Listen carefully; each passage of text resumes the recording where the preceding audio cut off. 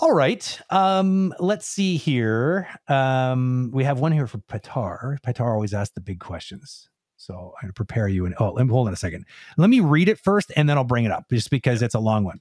All right. Question. When people are applying for a job, there's a discourse between opinions of hire based on skills, not on color, sex, etc., versus what would be assuming that the best person for the job is not a person of color, etc. Okay, I get what you're saying. Basically, there's these two kind of concepts and two arguments that tend to float around the topic of hiring. I'm under the opinion that skill should be what determines the outcome. At the very least, it shouldn't be overshadowed by diversity. But then again, I'm white and I don't have a lot of industry experience, so I may not be very informed. Can you elaborate more on the significance? Yes. Well, that's a very big question. Yes, but a very good one. Thank you for asking this question. Actually, there's two sides to this, two answers to this. So they work one with the other. The first is, this is human nature. Everyone will always hire people who are more like them.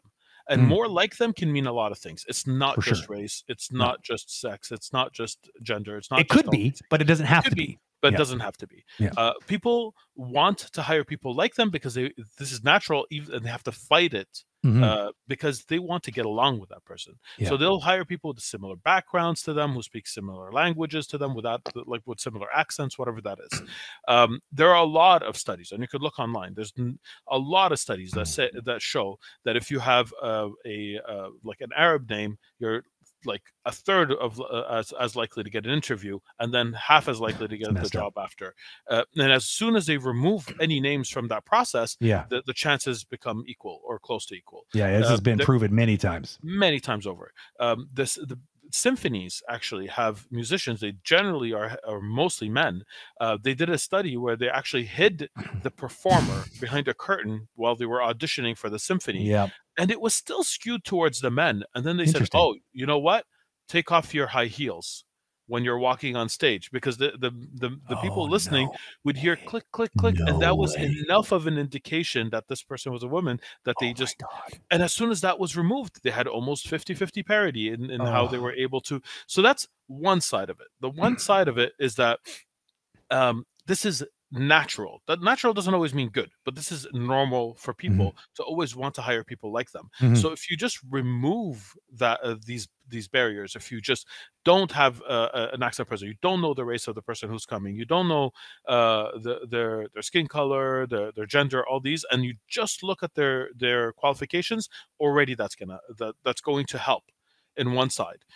And once those people who you're hiring, they get into positions of power, eventually they're able to hire more diverse people who are like them, and the cycle will break. So that's one side. You'll create more opportunity, and you'll find these better people who are not getting a chance, these more skilled people who are not getting a chance because they were unless they're incredibly spectacular, they don't make it through.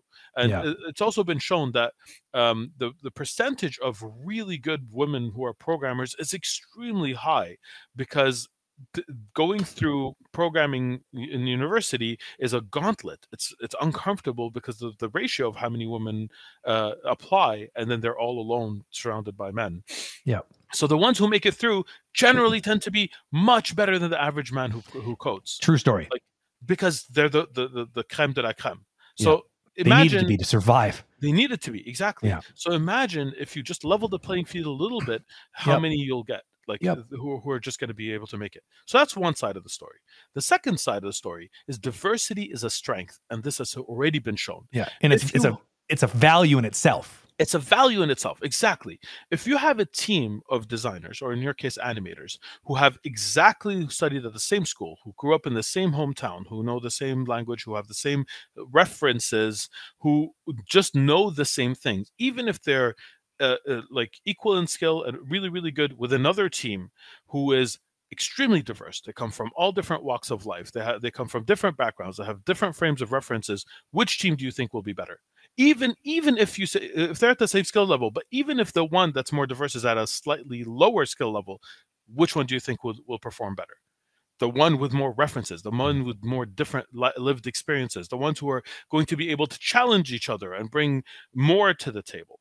the diversity by itself in creative fields, you cannot argue it. Like there's so many studies that showed it brings something new to the table. And in creative fields, that new thing is invaluable.